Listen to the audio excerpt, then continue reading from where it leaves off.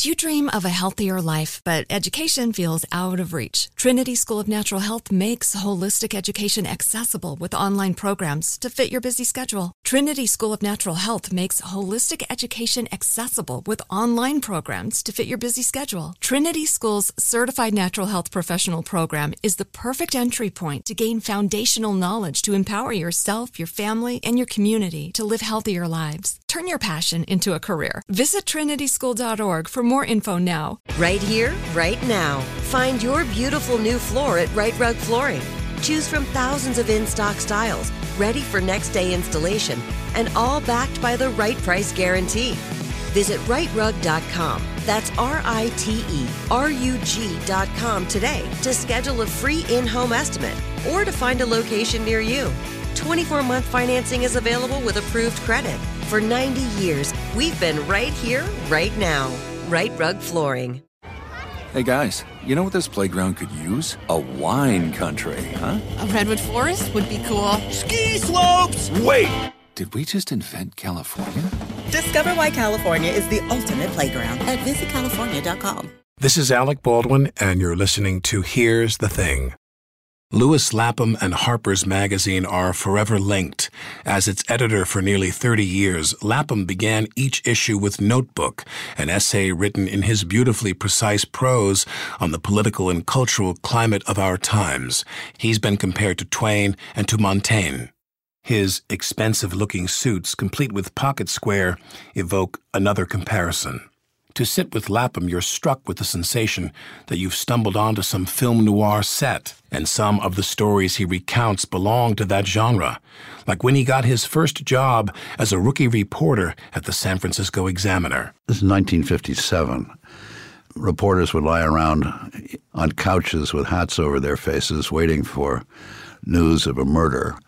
And then I, as the cub, would go out to the scene of the murder with the photographer. The photographer had a Speed Graflex camera, wore a sharkskin suit, and a loud hand-painted tie, and his name was Seymour Snare. Seymour and I would prowl the lower depths in order to find sensational headlines for the first edition. In those days, the paper had 6 or 7 editions, and we would do the late afternoon edition with the murder headline. And How old were you? I was 22. So you were a kid? Entirely a kid. And this was not the background you came from. You didn't come from a tough working class background. No. And that's one of the Describe where you came from. Well, I came out of the the affluent, privileged San Francisco society. San Francisco society. My grandfather was the mayor of the city between 1942 and 1946 during World War II. And he would go out on the launch to meet carriers when they would come in from the Pacific War, and I would be piped aboard with the mayor to meet Admiral Nimitz or Admiral Halsey on the bridge of the Enterprise. And also, he, as the mayor, presided over the Charter of the United Nations in 1945 in San Francisco, and he made sure that I was excused from school to attend the plenary sessions. And then he would give diplomatic cocktail parties, and I can remember at the age of 10 passing canapes to Molotov and to Stettinius and to Alger Hiss and John Foster Dulles. And then I went to boarding school in New England, and from there to Yale University, and after that to Cambridge, England. At Cambridge, Lapham considered becoming a history professor, but decided he wasn't cut out for the footnotes. Then he briefly toyed with acting, but realized he was only good at playing characters to whom he was sympathetic. In the end, journalism called. Lewis Lapham says he was a precious youth when he got back from England and took the job at the San Francisco Examiner. He had a lot to learn. I can remember, Alec, the first piece I ever wrote for the paper was in Oakland. They sent me to cover a flower show, and I went to the flower show, and I wrote 4,000 words. And with all kinds of wonderful adjectives straight out of Henry James, right? And the senior guy on the beat in Oakland was a man named Crowley. And he looked at me and he said, "Lewis, these are the most beautiful 4,000 words I have ever read." He said, there were tears in my eyes. But he said, "I tell you what, why don't you see if you can cut it in half?" Great pain. Sure. I was, destroying your child. Immortal. I brought it back to Crowley, and Crowley looked at it and said, "Lewis, I thought the first 4,000 words were truly beautiful, but these are even more beautiful, but see if you can cut it in half again." And we went through this over a period of, it finally came out as one paragraph. Oh, and what I learned in the newspaper business was to write on deadline, but also to trim and concision. Yeah. And then when you left, and the other reason, of course, to be in the newspaper business was to learn about the American democracy. I mean, I didn't know how a city worked or what politics were, or I'd lived a privileged life in a bubble. What were some of the first insights you had into the American political system from that vantage point? It was really about who you knew. I mean, it wasn't the right or wrong. It was what was the deal, what was the trade. Could we both get something out of this? It mattered that you could speak well, that you were adroit, also that you liked people. My sense of most of the politicians I've known have been that they have genuine liking for their fellow human beings. I mean, there are exceptions. Such as? Cheney would be a beautiful example. Right. I mean, Cheney, I think, and the trouble with so many of the conservative politicians that have been in power over the last 30 years is they don't have that quality, or at least they don't seem to me to have that quality. You see, this is the difference between a democratic society is one that is held together by mutual feeling and respect for one's fellow citizen.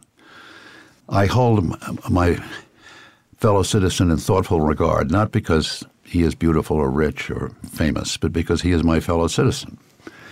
The kind of a society that gathers around a court, the kind of society that you would see in the court of either Elizabeth I or Louis XIV, a court society is one where it is all about interest.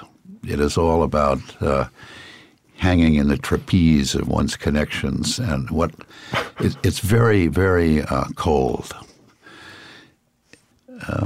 I mean, that's the whole move toward the resort gated community. I mean, the rich in the United States today, I mean, live in a completely different world. But do you think it's always been that way? Meaning, are the wealthy today different from the wealthy 2 generations ago, 3 generations ago?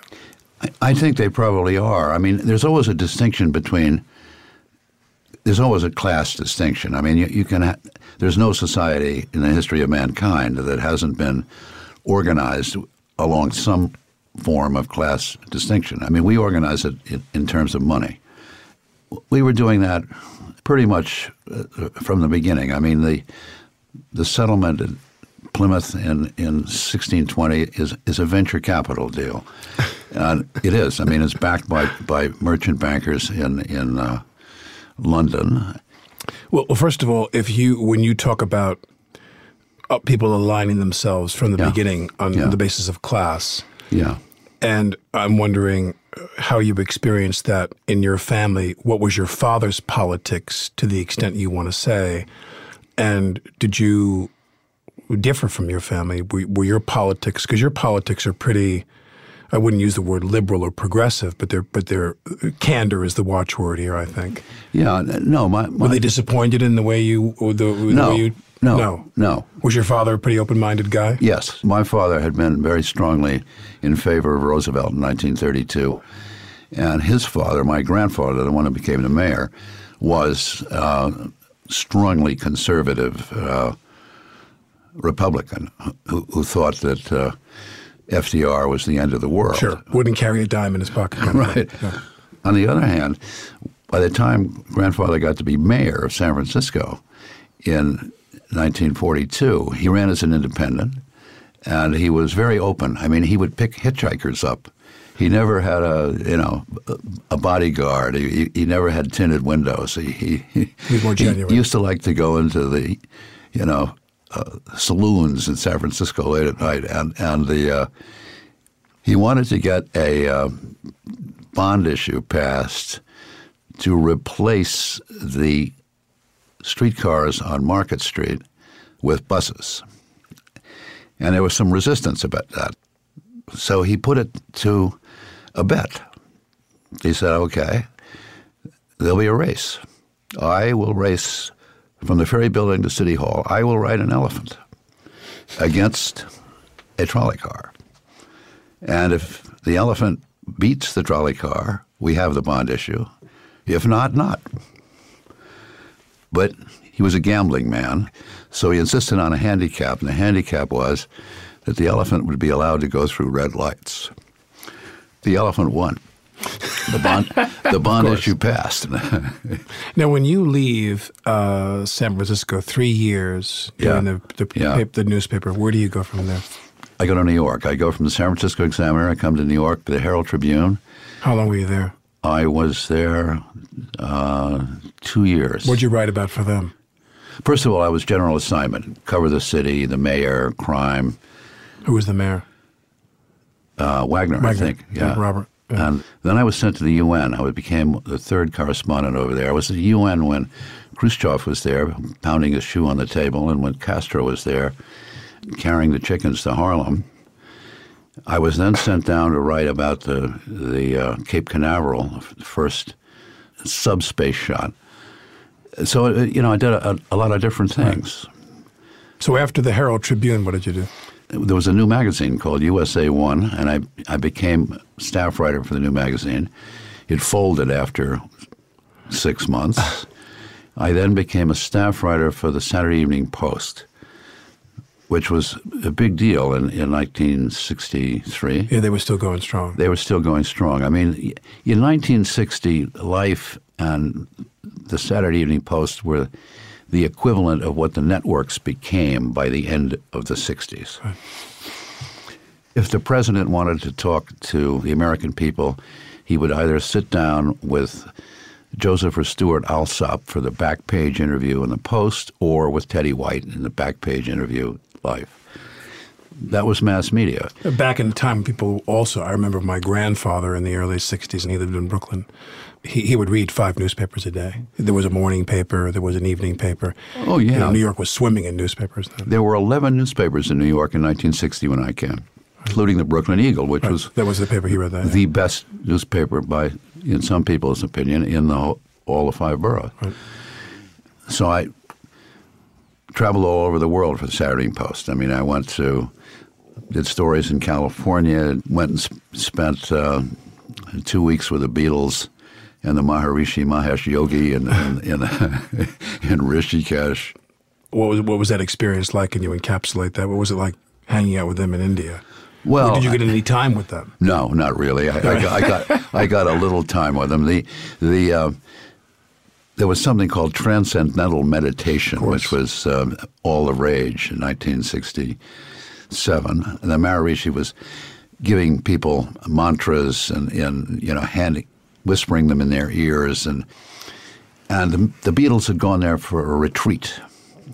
They needed to chill out. Being a Beatle was stressful. Stressful. I mean, the pressures. Signing all those love letters, singing those songs. McCartney told me once that they would record 4 songs a day. They wanted to keep the studio time down to a minimum. It was expensive. So they record 2 songs in the morning, then they go have some fish and chips, smoke a cigarette, come back and do 2 songs in the afternoon. It was a real grind, he said, being a Beatle in the early days. But by 1967, they're the biggest thing in the world. Now they're taking a little more time. I was sent to become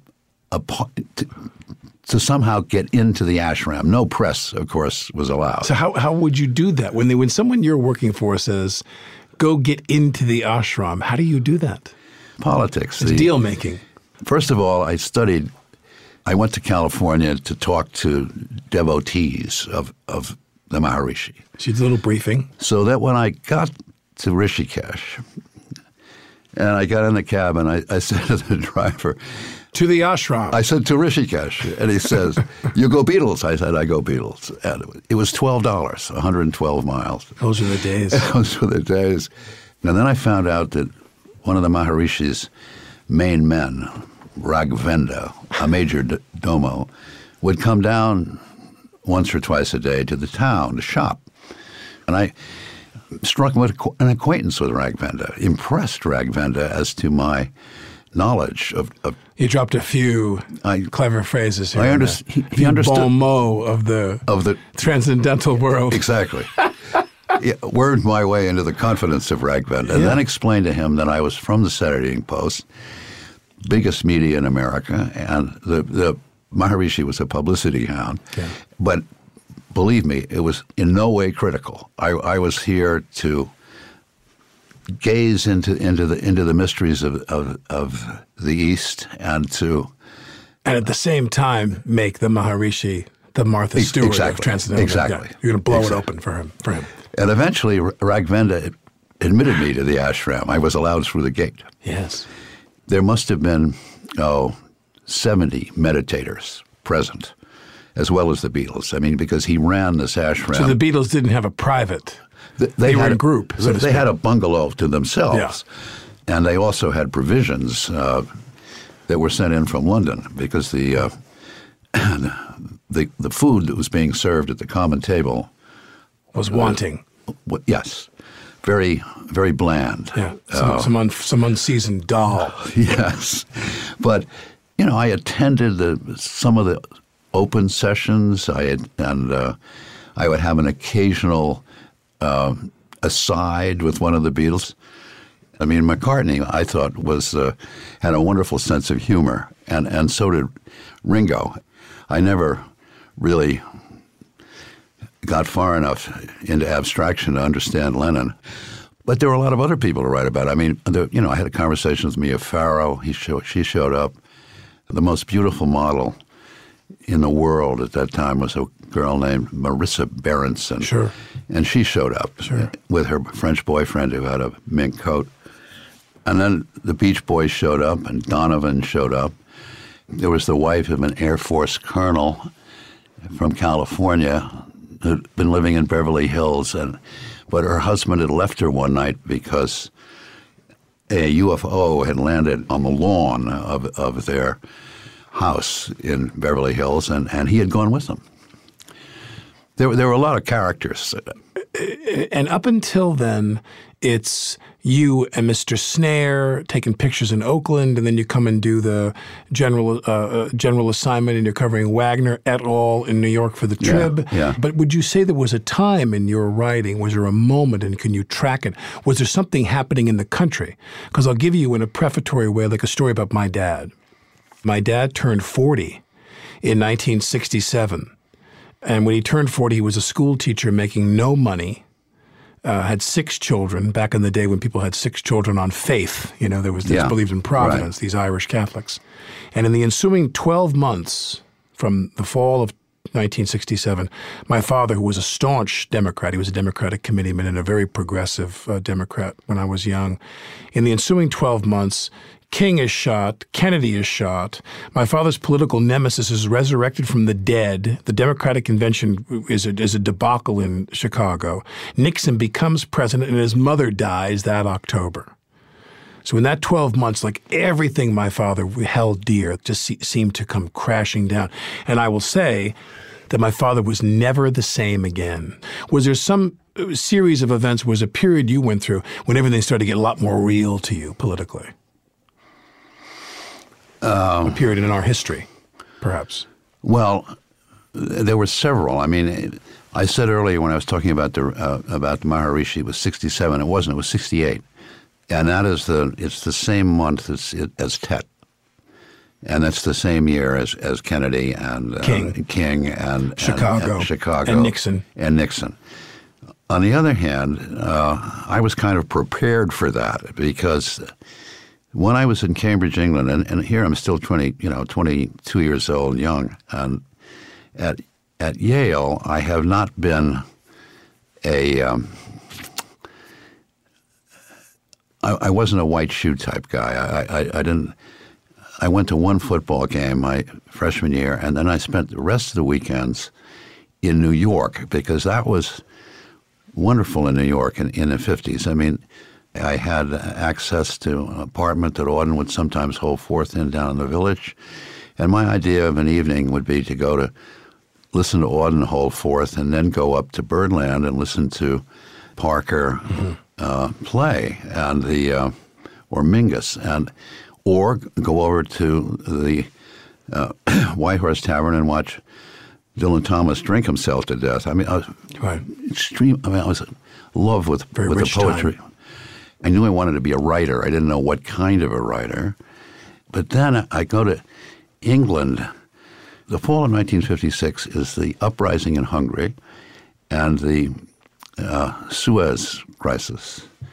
And a couple of the young Englishmen that I had become friends with went to Hungary to take part in the protest against the Soviets.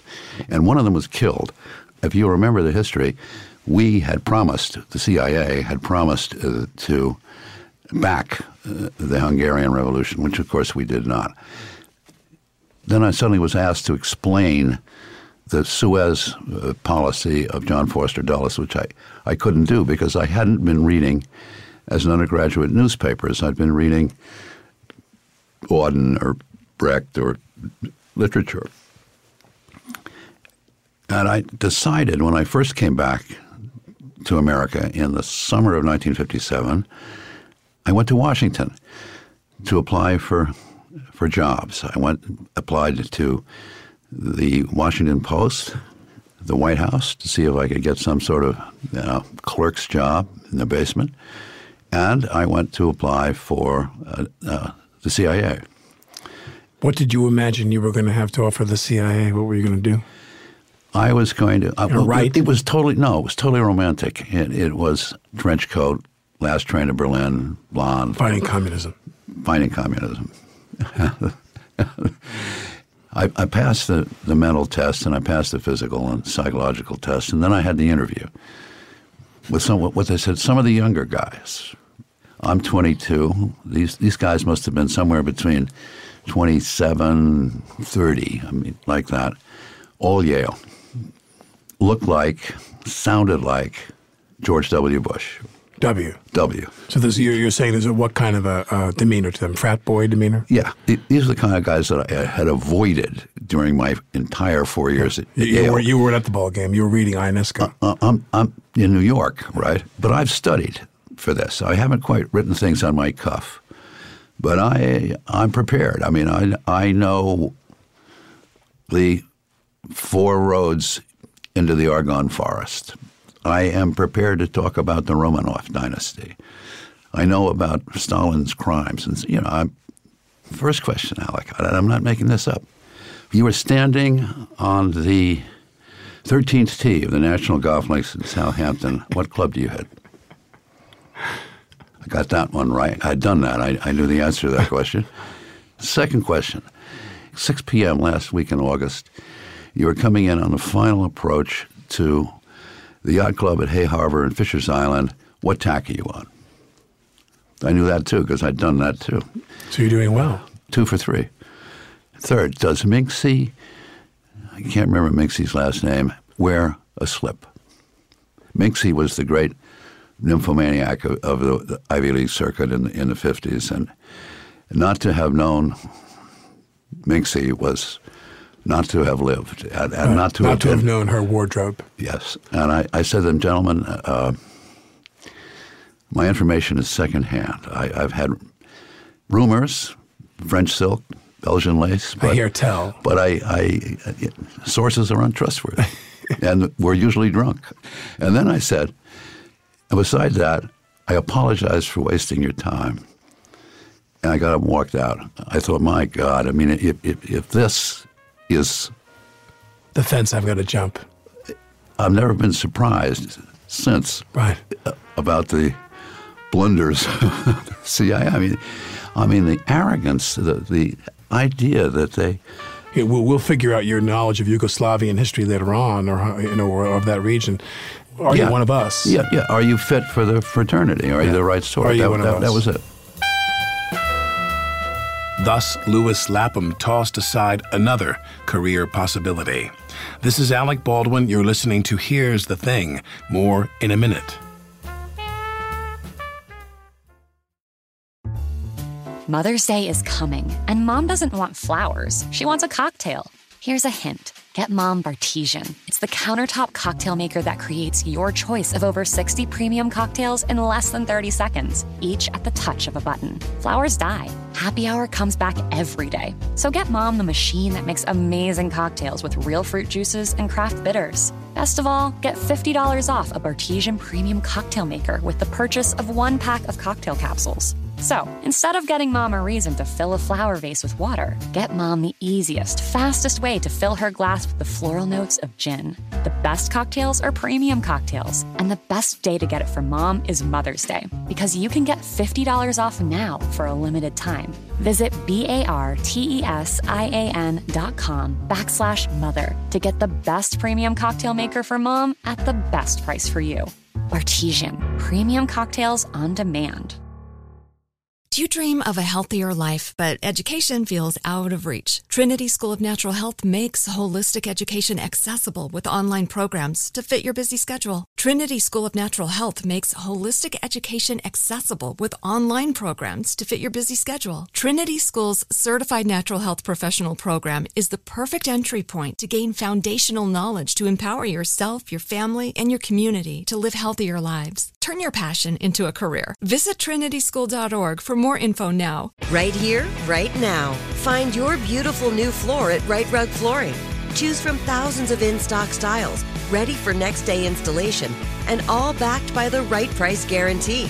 Visit rightrug.com. That's RITERUG.com today to schedule a free in-home estimate or to find a location near you.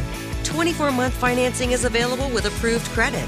For 90 years, we've been right here, right now. Right Rug Flooring.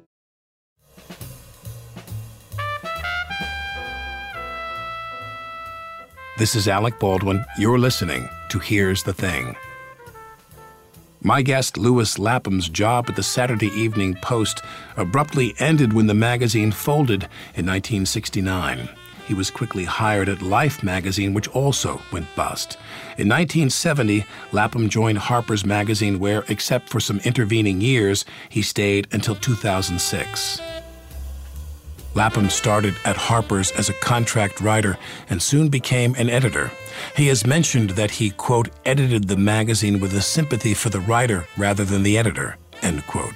And as you know, Alec, I mean, you know, good writing, good essay writing, good any kind of writing is an adventure. I mean, you really don't know where you're going to end up. It's not a programmatic. It's not like writing an annual report or writing a baseball score. So over the course of time, I taught myself to write essays. And when did you take over the show over there? I took over the show in 1975. And you created the Harper's Index, correct? Yeah, but I do that later.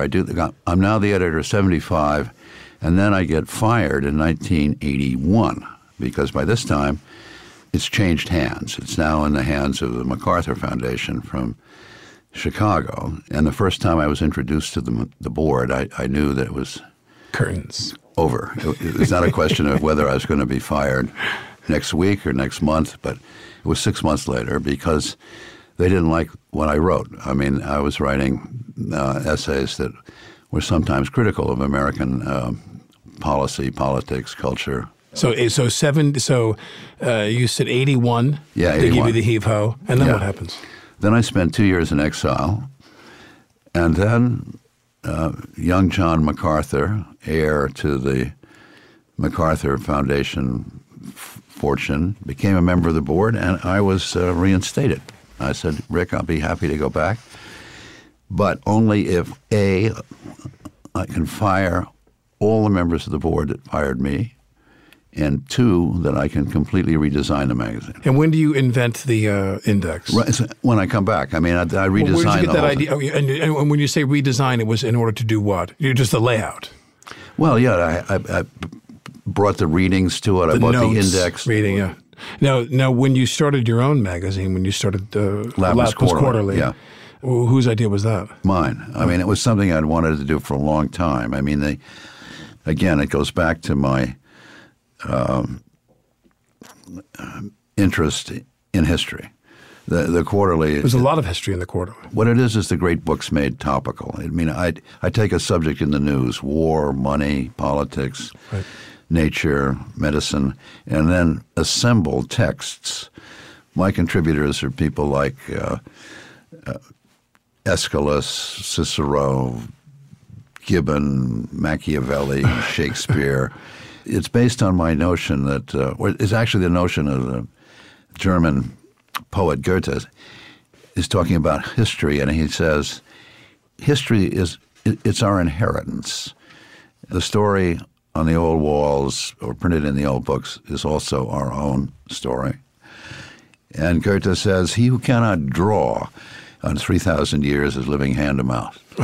And that's true. You find history exhilarating. I do. I find it essential.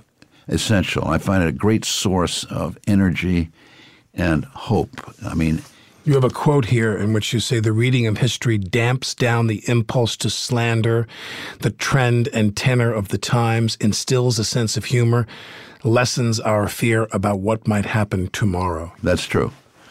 When you understand the obstacles that people have had to overcome, nothing that improves man's condition or circumstance is accomplished without going up against very heavy odds. This is what history teaches you, so that you don't despair of your own time. You don't say, God, America is in decline. If you look at history, then America's always been in decline. Yeah. If you look at history, a golden age was really just the time when they got away with it. That's right. History is not what happened 200 or 2,000 years ago. It's a story about what happened 200 or 2,000 years ago. People wrote about what happened 2,000. Yeah, that's right. Now, you have how many children? 3. And are any of them involved in publishing at all? No. Are they deeply political people, or they have strong political opinions? Do they share yours, for that matter? My older son does, to some degree. My older son. What does he do for a living, if I may ask? He's in the financial business, in private equity in Toronto, in Canada. Right. How did he end up there? He ended up there because he married a Canadian girl. Okay. And also, Toronto's a pretty good place to live. I mean, he has 4 children. He could provide for them a better life there than he could, say, in New York City. And what about your other 2 children? My daughter is married to an Italian prince and lives outside Rome. And my younger son is also in the financial business, and he is working in a small venture capital firm in Monaco. Did you ever think you'd have kids and you'd be able to say that? You have 3 kids, and all 3 of them live overseas, and we're out of the country. All 3 of them One live in overseas. Canada, one in Rome, one in Monaco. Right. Yeah. And my 6 grandchildren are all overseas, too. 4 of them. Do you travel there all the time? I travel, not all the time, but I travel. Enough to keep it warm. Yeah, and they come here. Now, you've obviously are very keen on history, and that's embedded in much, if not all, of your writing. And for people who don't know you, you're a very handsome, very elegant, the pocket square, the crisp suit, the tie. You're a very handsome devil, and I'm sure that every door has been open to you for you over the years. You're great. You're the person everyone wants to sit next to at a dinner. Yeah. And my question becomes, I'm going to name 5 figures from history, and I'll keep naming some until we get it right, because maybe the answer is you never met them and you had no opinion of them. But I'll name some over the course of American history, and you tell me what your assessment of them was, to the extent you're willing to. Yeah. Either John or Robert Kennedy. Did you meet either one of them? I met them both. What were the circumstances of meeting John? It was a party. It's actually, I met them both at the same time. It was a party given for Teddy Kennedy, and it was a birthday party for Teddy, and it's either 62 or 63. Southampton? No, New York, Fifth Avenue. They had a big apartment on Fifth Avenue. Right. I was, at the time, going out with a young lady who was also going out with Bobby. Right. I was a beard at the. You're familiar with that term? Yes. At the dinner. You were a contract beard. Yeah. This is 62. I think this is 62. You're 27 years old. Yeah, it's either 62 or 63. What did you make of either one of them? What do you make of them in retrospect in history? Through the prism of history, what do you think about either one of them? I'm learning to like them more now than I did then. Let's go back. I'm the UN correspondent for the Herald Tribune when Kennedy is inaugurated. The speech asks not what America can do for you, but what you can do for America. I'm watching it with the correspondents from foreign correspondents, and the guy from Le Monde listens to that speech and says, that's the worst naive treacle, right? I almost got in a fight with him, right? I was very gung-ho, Kennedy. I think seeing him in the setup at the UN at Smith's apartment was a real disappointment. He seemed like he was a guy who was hounded by demons, and I also knew something about his relations with women at the time. So you didn't think he had his house in order enough to become the president? No, I didn't think so. Yeah. And what about his brother? Did you get the same feeling? His brother, I thought, was a bully. Right. Because many people have a very negative assessment of him up until his brother's killed. Yeah. Did you meet Nixon? Yes, I met Nixon once, and I'm trying to remember. I never liked or trusted Nixon, and I can't remember where I met him. I met him someplace in California, but at a distance. I mean, I was never, I was part of a crowd or something. But isn't it interesting how people that I know who are not as astute as you are about history, but they're students of history. They're certainly students of American history. Yeah. They certainly know the political history of this country, and many of my friends who are politically active, and I mean beyond writing checks and that kind of political class where it's all about giving money. And in that world, I've heard people say, God, I'd take Nixon back tomorrow compared to these guys that are here. But there was a lot of good with Nixon. Do you agree with that? I don't know enough to agree or disagree with it. I know that he backed the Environmental Protection Agency. Right. I know that he backed the, what's the Unemployment Act that if you get hurt? Workman's compensation. But there was a lot of good under Nixon. Yeah. What do you think of What did you think of Romney? And more importantly, inside the question of what you think of Romney, what do you think about, shall we say, the casting department of the Republican Party? They seem to, because Obama was theirs for the taking, don't you think? I think Obama could have been defeated. Yeah, I think he was lucky to win. Just the way I think he was lucky to win, in 2008 when the Republicans put up Sarah Palin. Oh, my God. But yes, I thought it was a pretty clownish group of primary candidates that were fielded by the Republicans. My sense of Romney, I saw him in a small room once, but trying to drum up money from some Wall Street guys in New York, he didn't come off any differently than you've seen him on television. It was almost impossible for Romney to overcome what Gingrich said about him during the primary. Yeah. What do you think about Obama? I think Obama means well. You think that's enough these days? Probably not.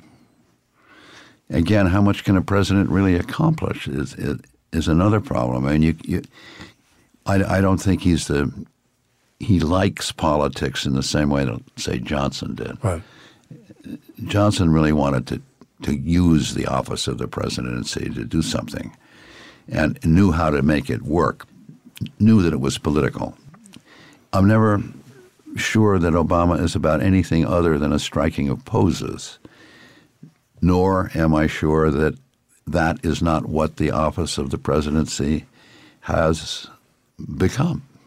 Why anybody would want to become president of the United States is something that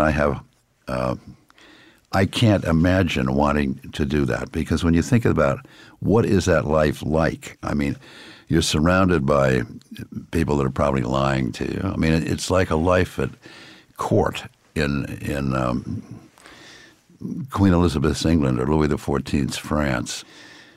It's cold-hearted self-interest. It's not require a degree of vanity that I can imagine it, but it's. Well, we've heard that comment before, where people have said the type of man or woman that would want to be president now is someone we certainly don't want to be president now. Yeah, probably not. Lincoln wanted to be president. He wouldn't have wanted to run for. I mean, his running for a second term. I mean, he was reluctant. I mean, there are people that are happy to leave the office. To leave the stage. To leave the stage. As my one friend said about one political figure, that he just doesn't know when to leave the stage. It's a thankless task, Alec. Really it is. I mean, it's service. It's service. It's service to your country. Yeah.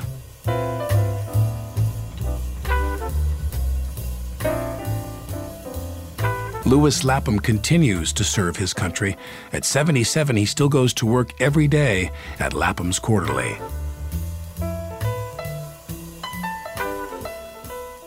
After our conversation, I wondered why Lapham hadn't cultivated more personal relationships with the political leaders of his day. So... Hello? It's Alec Baldwin calling for Mr. Lapham. Mr. Lapham is speaking. Lewis, when you were here and we talked about a number of things, but one thing that kind of stuck in my mind was that you had this access to all of these political figures, government leaders of their time and so forth, and you were around them and reporting about them. And yet it sounds to me like you didn't make them intimates of yours. No, I did not. And I was wondering, why was that the case? Well, because I thought of myself as a journalist, and I wanted to be free to say what I thought or report what I thought I'd seen, and I didn't want to become obligated. I wanted to keep a safe distance. I appreciate that, because that's a very common thing that people, when the political leaders started to, hang out and party with the press, when they invited them in the door to stay, everything began to change. Yeah, everything does begin to change, and that's what begins to happen, of course, in the 60s, when politics becomes glamorous, and Kennedy and Camelot and the heady association with power. You would ascribe that phenomenon kind of beginning with Kennedy? Well, that was when I first became aware of it. I mean, I'm sure it was true at the court of Louis XIV and Elizabeth I. It's true of any court society. I once wrote a essay about the American media. The title was Rosencrantz and Guildenstern, and that's the way I tend to think of the Washington Press Corps. Mm-hmm. The struggle for me is that if you, and I don't mean to sound lofty here, but you have kind of a Clinton war room, Carville-esque approach toward dealing with the media, which is that you put out every fire and you address every issue where your name is dragged in. Yeah. Or you try to remain above the fray and ignore it, knowing that we'll all, unless there's real criminal charges at stake, that it will dissipate. And I'm wondering if you have any advice for me. In other words, do you think I'm better off, where there's nothing serious involved, do you think I'm better off not engaging and letting it go and it just wafts away like smoke? Or do you think that journalism today and the media establishment today is a bull I need to be fighting from time to time? I don't think you need to fight it, Alec, because you'll always lose. Can I tell you my introduction to that? Yes. My first lesson in this was in the Oakland City Hall press room. I mentioned Seymour Snare, but the press room is in the same building as the police department and the courts and the mayor's office. The head of the Vice Squad was anxious to become a particular friend of the media and of the press, and so that the press would play him as an heroic figure, which the press obligingly did. The Vice Squad guy also had a girlfriend who was a serious nymphomaniac. He used to make her available to the members of the press room on, the third Friday of every month. She was very good looking, but she had only one leg. She was a beautiful one-legged nymphomaniac who was the paramour of the head of the Vice Squad. Exactly. And I, being the cub, I was not invited to the Friday afternoon celebrations, nor did I want to be. But the day then comes when she was married, and the lady's husband files divorce suit and names the Vice Squad captain as the correspondent. I was in the press room the day that announcement was made, and suddenly these four guys, rise reluctantly to their typewriters and begin to write morally outraged editorials. How can such things be? How can our fair city of Oakland tolerate the behavior of a corrupt police captain? I mean, you see what I mean? I mean, yes. They turned on a dime. What I'm telling you is the media is not trustworthy. Yeah. It's Claude Rains closing down the casino. Yeah. I'm outraged. Yeah. I'm outraged. And the guy walks up and goes, right. You're winning, sir. I'm shocked. Shocked that there's gambling here. You're winning, sir. Right. Yeah. It's not good to get involved, I don't think, in an argument with the media because they always have the last word. You want to know something? You've just done me a big favor. Your pen is mighty. Your mind and your words are mighty. And with a single phone call here, you have crushed my entire public relations apparatus into powder. But I'm grateful to you for it. Thanks. This is Alec Baldwin, and you're listening to Here's the Thing.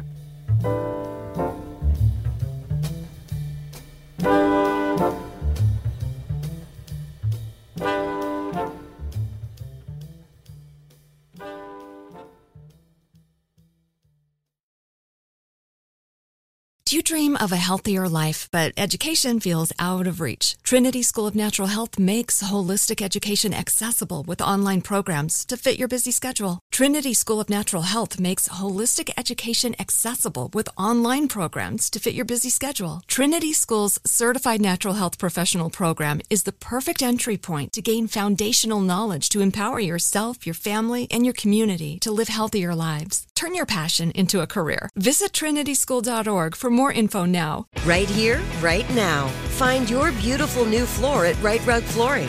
Choose from thousands of in-stock styles, ready for next day installation, and all backed by the right price guarantee. Visit rightrug.com. That's RITERUG.com today to schedule a free in-home estimate or to find a location near you. 24-month financing is available with approved credit. For 90 years, we've been right here, right now. Right Rug Flooring. Hey guys, you know what this playground could use? A wine country, huh? A redwood forest would be cool. Ski slopes! Wait! Did we just invent California? Discover why California is the ultimate playground at visitcalifornia.com.